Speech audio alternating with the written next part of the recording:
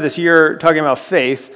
We're actually going to kind of talk about it today, but we're pivoting out of that and into a season that we've talked some about, Lent, right? Is a season where you traditionally, at least, like you give things up, and so as I was thinking about like what to do next and where to go from here, I thought, you know what, let's do about 5 weeks on some things that maybe we just need to hand over, like things to give up in life, and so.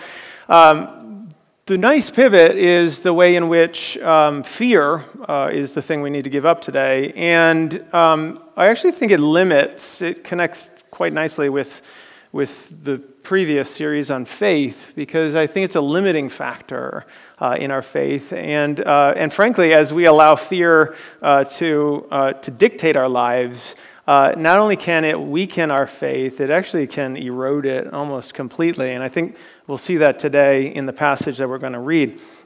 I'm back in the book of Judges and in the story of Gideon. I was captivated by Gideon earlier this year as we started the year with that week of prayer.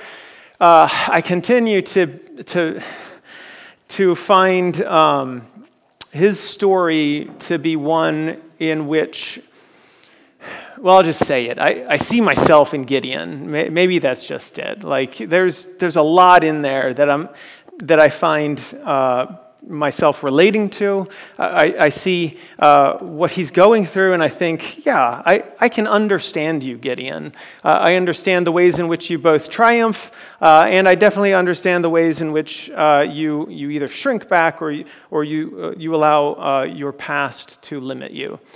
So today we're going to read from Judges 6. I'd actually ask that you get your Bibles out so that we can read together. We're going to pause throughout, and I want to start up at the beginning. I know for the scripture reading today we started, I want to say in verse 11, but the preamble to all of this in verse 1 and following is equally important. So I'd ask that you go ahead. If you don't have a Bible, there's definitely one in your pew, and so you're going to want to get that out and take a look and perhaps take some notes along the way. In a way, part of a big piece of what I want to say today is encapsulated in 3 simple points, and that is the pain of your past is often, it generates your fears, which then limits your future and your faith.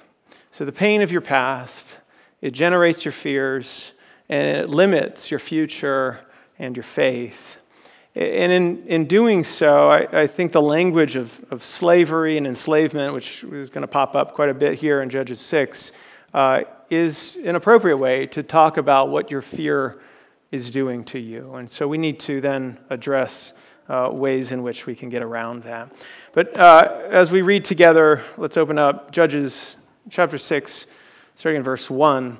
If you don't know anything about the book of Judges, there's a cycle that we're in the middle of where Israel does right, and then they have this period of blessing. They're just coming off of 40 years of good times, and then they kind of fall away from God, and then God sends, in this case, the Midianites, and then there's a need for some kind of repentance, and a judge gets sent, and then everything gets right again, and then the cycle just continues, frankly, throughout the entire book of Judges. So with that preamble, we've got verse 1. The people of Israel did what was evil in the sight of the Lord, and the Lord gave them into the hand of Midian for 7 years. 7 years is a long time, right? And we'll see what happens over these 7 years is that the Midianites, they pillage and ravage the land, and they're these big bullies. And you can imagine yourself over the course of 7 years is what I want you to do. Living into this story where day after day, year after year, these people continue to come in and they enslave you and they oppress you and they are hostile to you. And you find yourself asking the question, Lord, when are you going to show up? When are you going to do something about this? And so 7 years this goes on. And the hand of Midian overpowered Israel, it says, and because of Midian, the people of Israel made for themselves the dens that are in the mountains and the caves and the strongholds. And so what do? They are being oppressed as a people, and so they hide out. They find themselves in the mountains, right? Or they find themselves constructing walls, defenses, fortresses to try to defend against this people. And in this way, this is a natural thing to do when you are unsafe. When somebody is coming at you, what do? You either run and hide or you construct defenses. And so this is precisely what the Israelites do here. And in verse 3, and whenever the Israelites planted crops, the Midianites and the Amalekites and the people of the east would come against them. They'd encamp against them, and they'd devour the produce of the land as far as Gaza, and leave no sustenance in Israel, and no sheep or ox or donkey, for they would come up with their livestock and their tents. They would come like locusts in number. Both they and their camels could not be counted, so that they laid waste the land as they came in.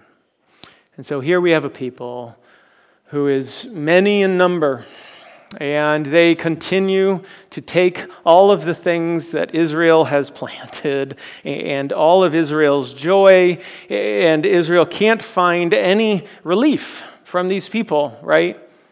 And you can imagine this going on for 7 straight years, right? 7 straight years of this kind of activity, where again and again, you try to plant something, you try to do something, you try to put your next foot forward, and what happens? Well, something comes in and wipes it out.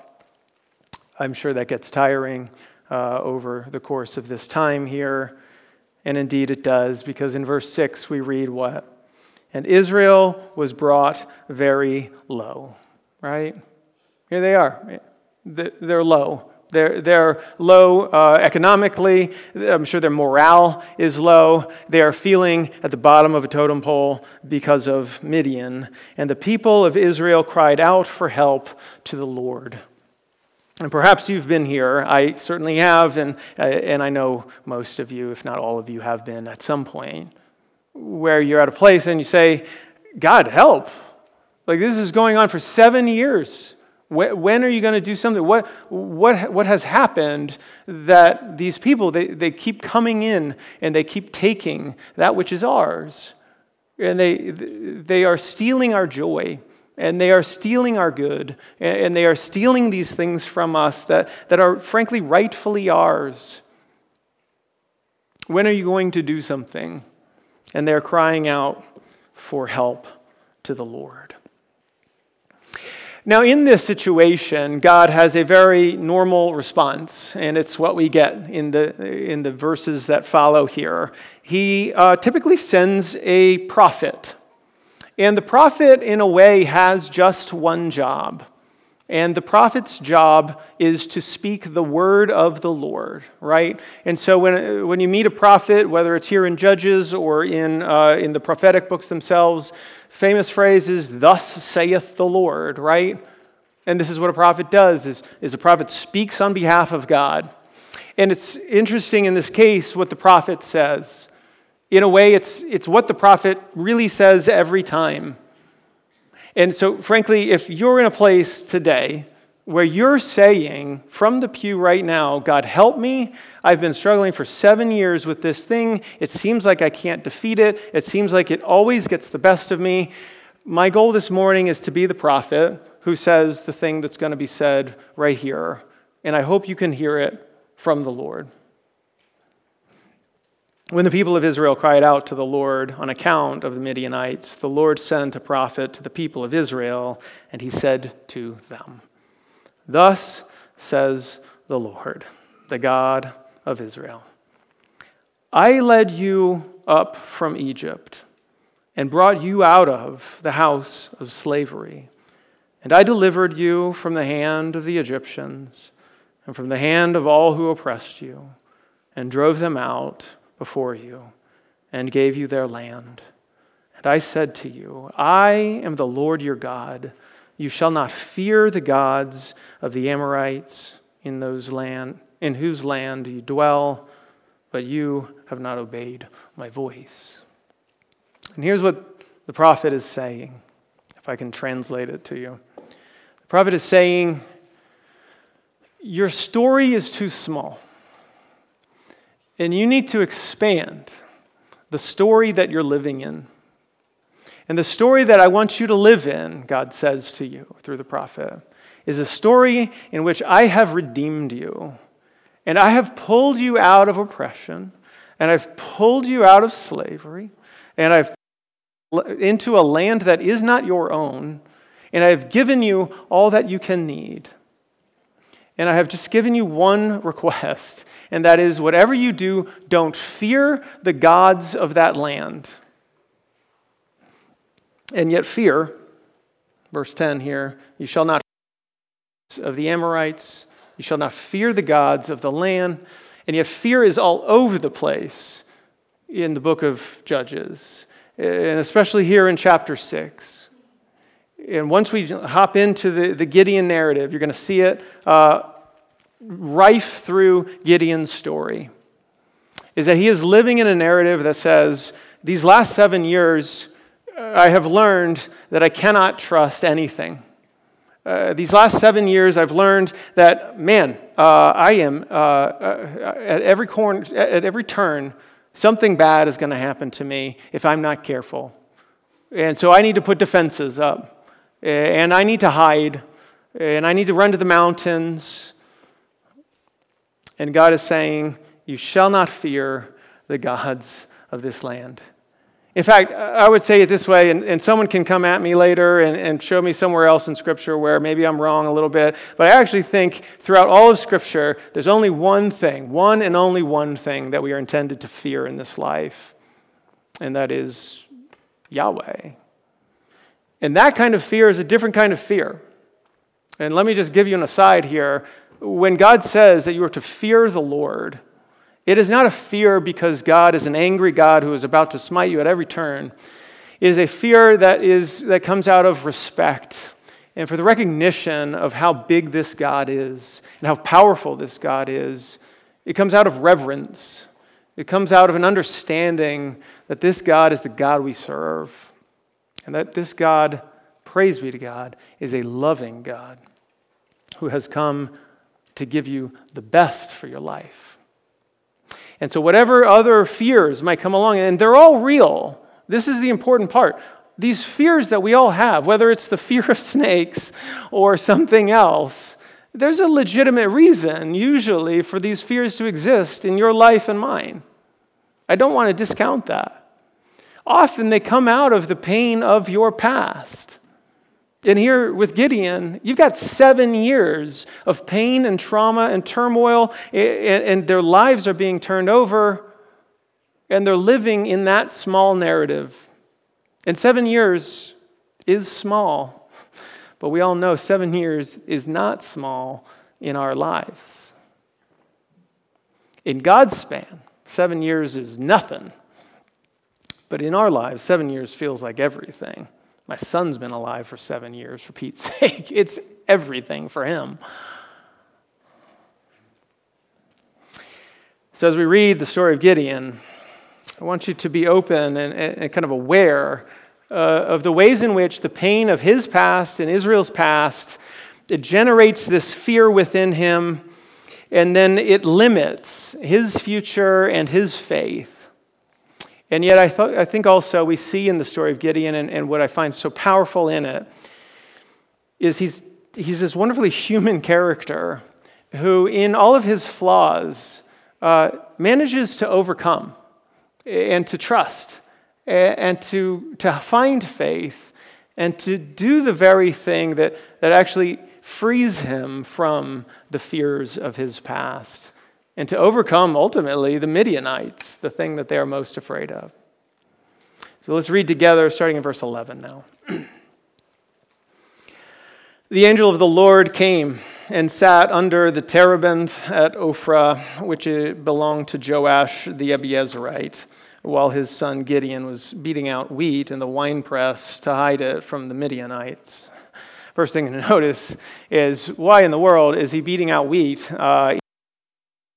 Well, because he's hiding, right? He's hiding out, which is what you do when you're afraid.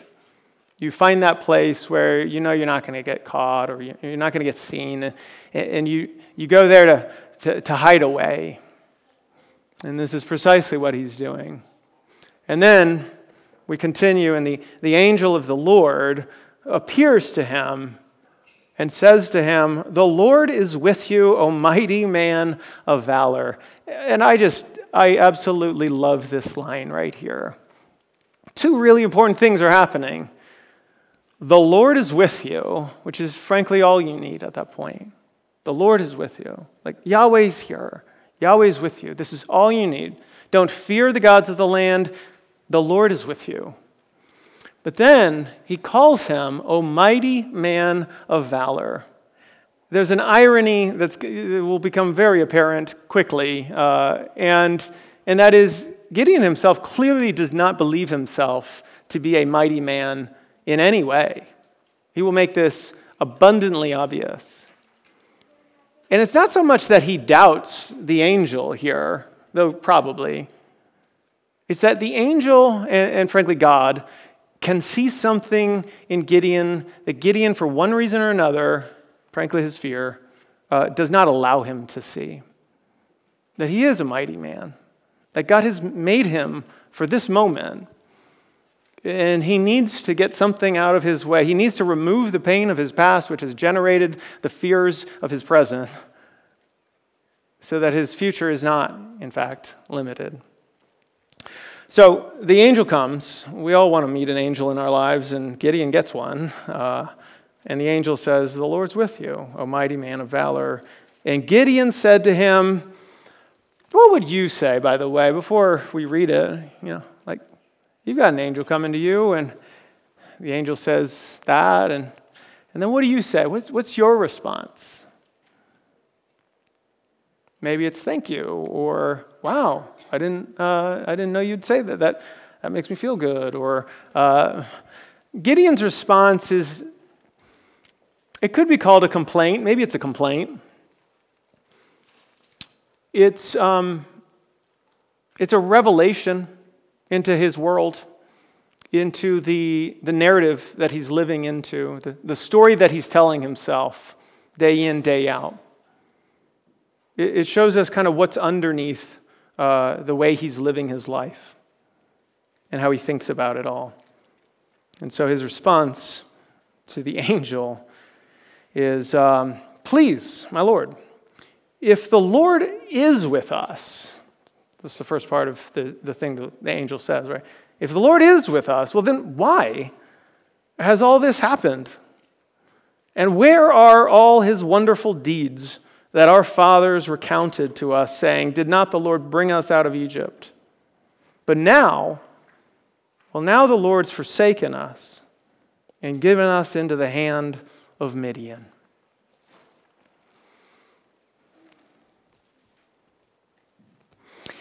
I love the Old Testament, and I've said this many times, because of just how human it is. I'm not here to tell you that Gideon's answer is necessarily right or wrong. It's just kind of like an honest assessment of where he's at in his life at this point. It's not a great place, and it needs correction, and he needs the angel of the Lord to come alongside him and to show him a better way. But it's simply where he's at. And so he's asking a question that I'm going to guess most of you have asked at some point, which is, why, God? Why? Why did this terrible thing happen? Why, when I was a child, did I lose this best friend? Or why did this trauma happen to me 5 years ago? Or why? I mean, you can name it, right? You've certainly been there. And maybe you've gotten an answer for that. If you have, that's a wonderful thing, to get an answer to the question, why? I want to free you, though, from the need for an answer to the question, why? Because, as happens in this story here, we don't actually always get an answer to the question, why. My guess is in part because it's usually quite complicated anyway. It's a hard question to answer. It's a worthy question to ask. I actually think asking the question why in a variety of places and at times is really important. But sometimes we get to the end of that questioning and we must live with, well, what now? What now is the question we should be asking. But he's still stuck in the past. Gideon's thinking, why did these bad things happen? Why was that happening? Why, and if you hear it here, he says, why did you forsake us? Why did you forget us? And if you think to yourself, well, Gideon, you're way off course here. How dare you? Right? Just do remind yourself that other figures in your Bible do ask the same question about God forsaking them. David in Psalm 22, and Jesus from the cross, saying the exact same words. Why, God? Why have you forsaken me? In both these instances, however, and perhaps maybe what's lacking in Gideon, is that I think, certainly in David with Psalm 22, you see the question, and then it gives way to faith as that psalm goes on. It gives way to trust. It gives way to saying, you know, these terrible things have happened to me, but God, I do trust you. I do follow you. I do want what is best. I do still need you. And I'm certain that Jesus from the cross, though he doesn't quote all of Psalm 22, he knows all of Psalm 22, and he does so with a faithfulness. And this is actually where Gideon gets to. He just needs a little help to get there. And so as we continue in the story, here he is, and he's asking this angel, like, why has this happened? Why has God forsaken us? We've been told that God used to free people from Egypt, and, well, we're not experiencing any of this. And then the angel, you might expect to try to answer that question. The angel just doesn't even bother. The angel goes on. And so in verse 14, it says, the Lord turned to him and said, go in this might of yours and save Israel from the hand of Midian. Do not I send you? And it's almost as if the angel just hasn't even been paying attention. Like, he is clearly not exemplifying might in this moment. It's as if we skipped from the verse prior where the angel says, you're a mighty man of valor, and then he just simply repeats, like, yeah, go in this might, right? Without all the intervening questions of, like, why? Why have you forsaken me? But we get twice here. God looking into the soul of this man and saying, Gideon, you are a mighty man. I know this about you, even if you don't know this about you. And you are allowing the pain of your past to generate the fear of your present. And if you're not careful, it is going to limit your future and your faith. And so he says, go in this might. Go and save Israel. Do not I send you? And then Gideon, being Gideon, responds. It says, please, Lord, how can I save Israel? Behold, my clan is the weakest in Manasseh. I am the least in my father's house. Right? We're the weakest. We're the least. God has just said to him, you are a mighty man. Go in might. I see something in you. And Gideon's response is, you've got the wrong guy. I'm a weak man. In fact, we're the weakest of them all. And I'm the least of my family. Clearly living out of a script of fear. But the Lord doesn't leave him there. And so the Lord says to him, I will be with you, and you shall strike the Midianites as one man. So we've got a problem. The problem that is all over this chapter here is that the Midianites are frankly bullying the Israelites, right? And that for 7 years straight, there's just this history of Israel getting beat up by the Midianites. And they're brought low, and they're crying out for help, and the prophet comes in and tries to give them a clearer, bigger picture and says, listen, you serve a God who brought you out of Egypt. You need to live into a bigger story. And Gideon, he is living out of his smaller story. This fear of what has been happening, and he's having trouble getting over it. Now, it's important here that a few things are going on. This is primarily not about Gideon, is it? It is about Gideon, but it's not about Gideon. In the same way, it's about you, but it's also not about you. There is one character that is on every page of your Bible, and that is on every page of history over time and space, and that is God. And this is always all about God. And as long as you understand that this history that we are living out and that we're part of is primarily, first and foremost, a history of God, then the next question is, well, how do we fit into this story? And how can we play the role that we're supposed to play in this? And how can we fear this God and not the gods of whatever land we're living in? And God is saying in this moment here, and what God wants to say to your life this morning, I've seen worse. I've seen worse.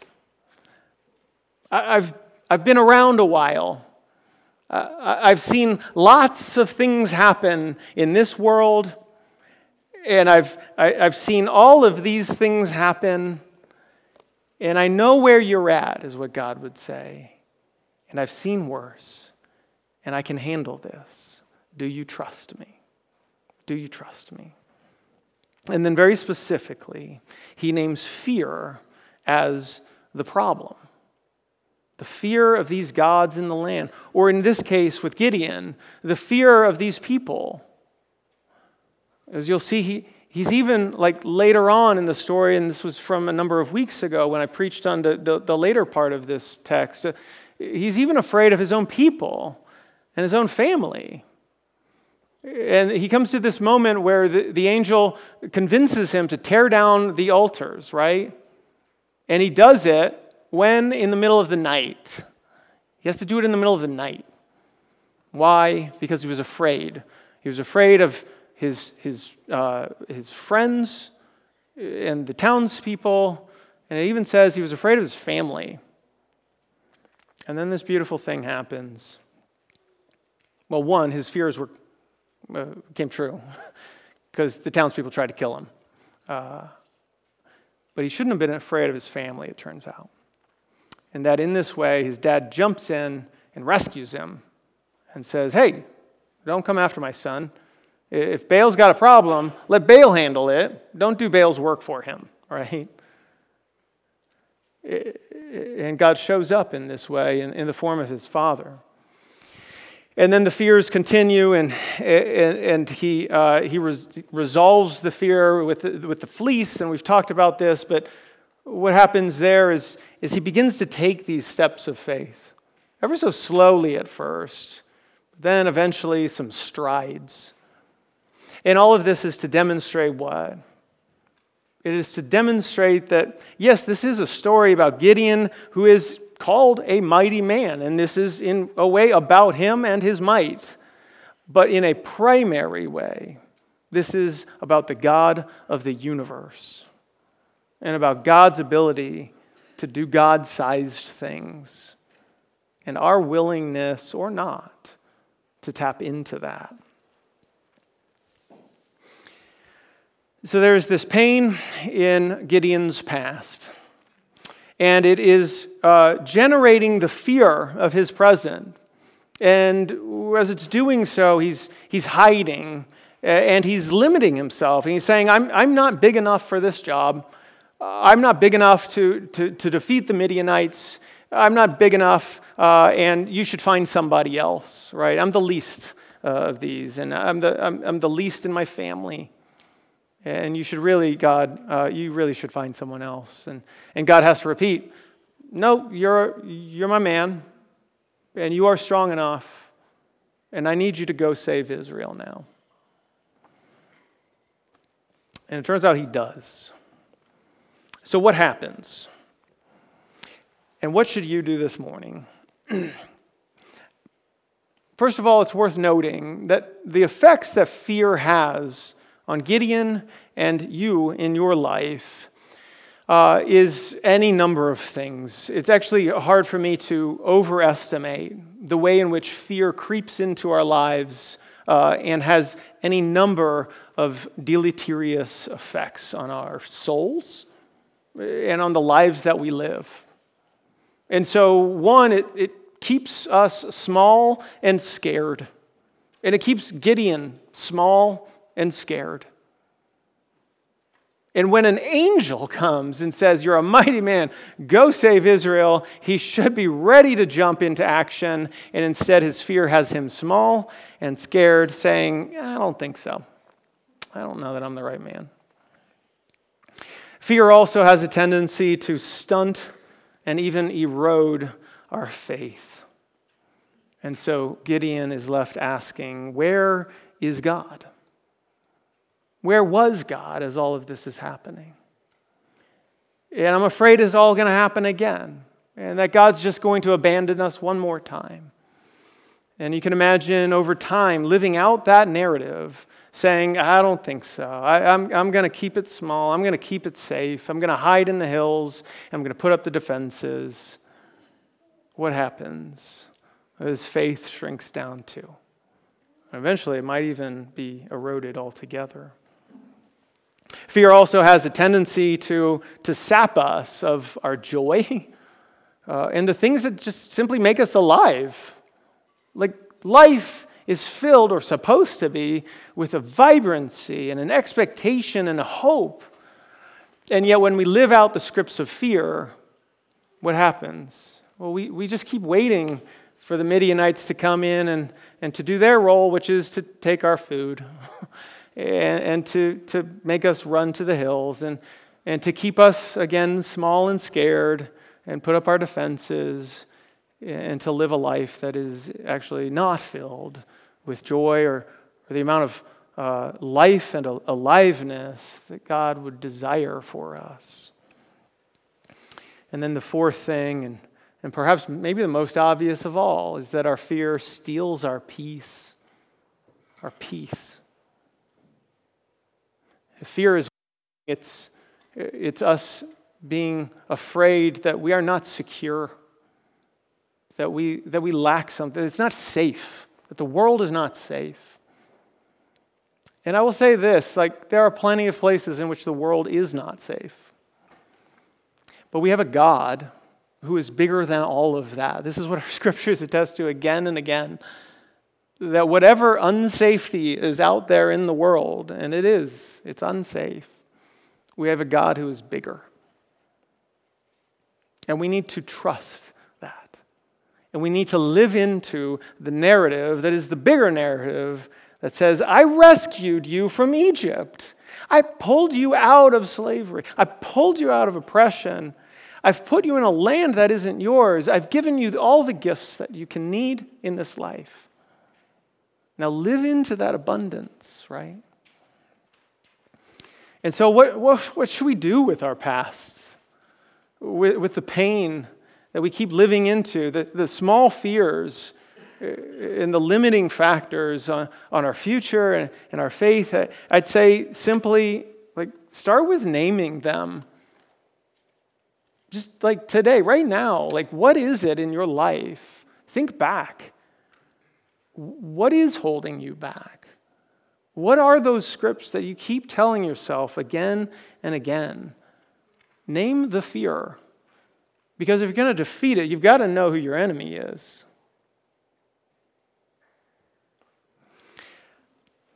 Fear is often masked by, any number of things. And so I'm going to read a quick list here for you of things that you might be thinking that you're experiencing, but oftentimes under that thing is this other thing, is the fear itself. And so you might think that you just are experiencing anxiety, when in reality below that sits a fear that erupts into anxiety. Or maybe it's anger. Maybe you have this routine thing where you just get angry out of nowhere. And why? Well, the anger is a mask to something else, something you're afraid of, perhaps. Maybe it's a lack of control. Procrastination. Maybe it's all that time you're spending on social media. Why are you doing it? Well, there's a lot of reasons. But one reason is you actually don't want to do the thing. You're afraid to face the thing that you're supposed to be doing. And it's time to face that fear. Or maybe it's the control issues, perfectionism, defensiveness, jealousy, avoidance. Maybe it's your alcohol use. Maybe it's your television use, YouTube holes, video games, the numbing out, the desire to just say, all of these things are rushing in on me. I just need to go to my happy place, and you numb out in some fashion. Maybe it's your use of sarcasm as a way of protecting yourself. Maybe it's your cynicism, indecision, overeating, undereating, social withdrawal, physical symptoms, overworking. How many of us in here do that in order to face the fears we might have at home, that I'm not the father that I should be or the husband that I should be?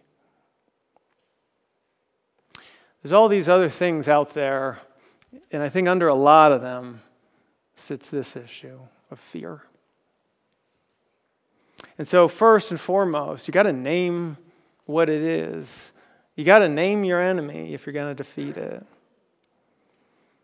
And then once you do that, then you get to work, right? And then it's time to face your fears, and it's time to maybe he's not in here. Oh, he is here. Okay. Someone in my life is afraid of the dark, and I'm regularly saying, it's time to face that fear, right? Well, I could say the same of snakes for me, right? Maybe I need to just go to the herpetarium or whatever the word is, and start handling snakes or something. Or maybe we could do that in the church service together. We could make this a part of. The point is this. If you face your fear, perhaps the best thing that could happen to you is to get bitten by that snake. And here's why. You might be, I know, you're thinking, that sounds silly.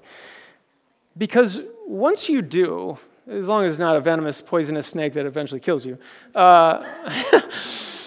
you realize, wait a second, that wasn't as bad as I thought, right? I was able to withstand the pain of whatever that is. And it wasn't nearly as scary as I thought it was going to be, right? And so maybe it's like the fear of public speaking, or maybe it's like some sort of, these are all in some ways like more trivial fears. But what is it for you? That fear of like failure, or the fear of not living up to your mother's or father's expectation, or lean into it and say, if that does happen, well, what then? Does my world really fall apart? And the answer is usually no. I'm going to be just fine. And that I can't let it dictate my life. I can't let these fears dictate my life.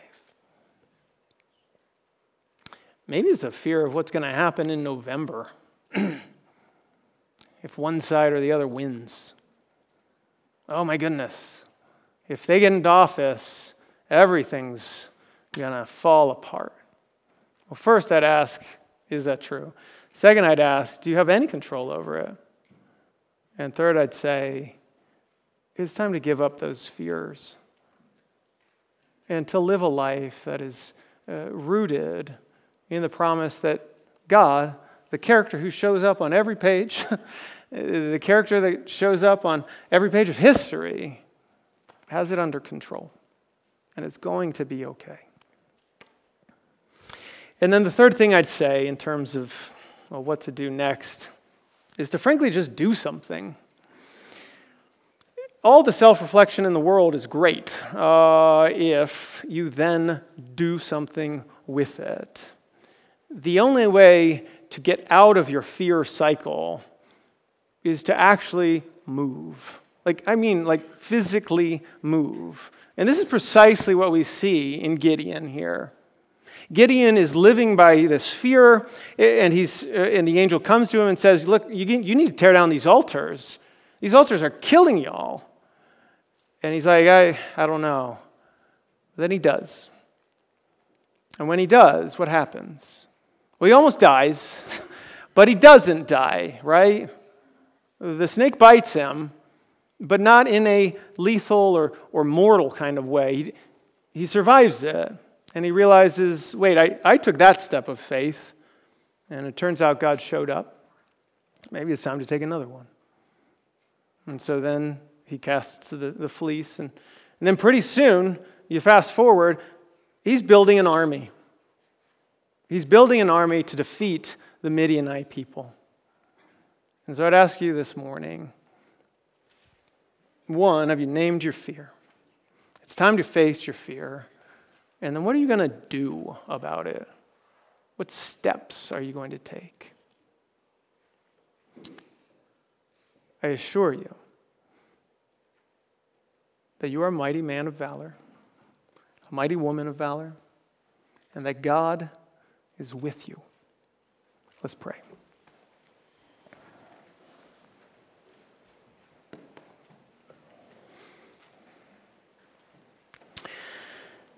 Father, Son, and Holy Spirit, God, we come this morning and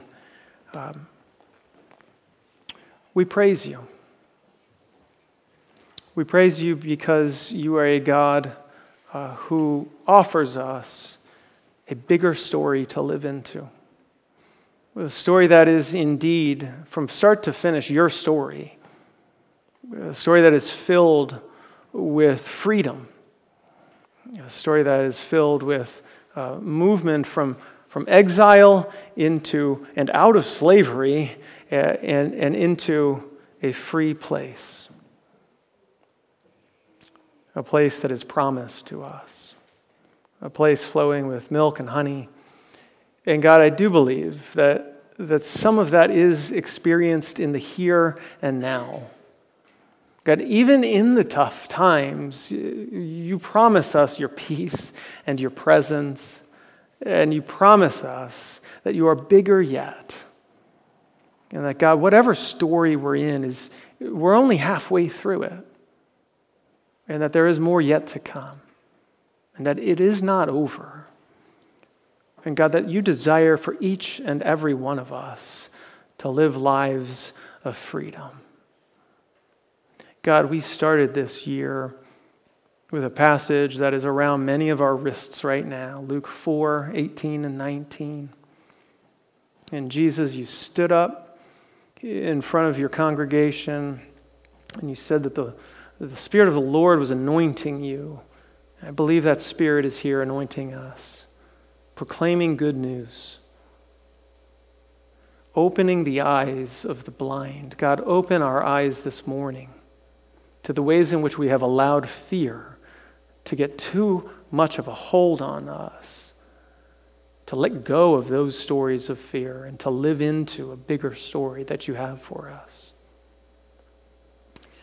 Lord, you say that you are proclaiming good news to the poor and sight to the blind, but you're also proclaiming freedom to the captive. And God, we say this morning that we want your freedom. We want freedom from sin. We want freedom from old stories, limiting stories, from pain of a past that we can't change. And to live into a future, Lord, that is beyond our wildest imaginations because you are writing it. And God, may indeed this be the year of your favor upon us. We pray all of this in Christ's holy name. Amen.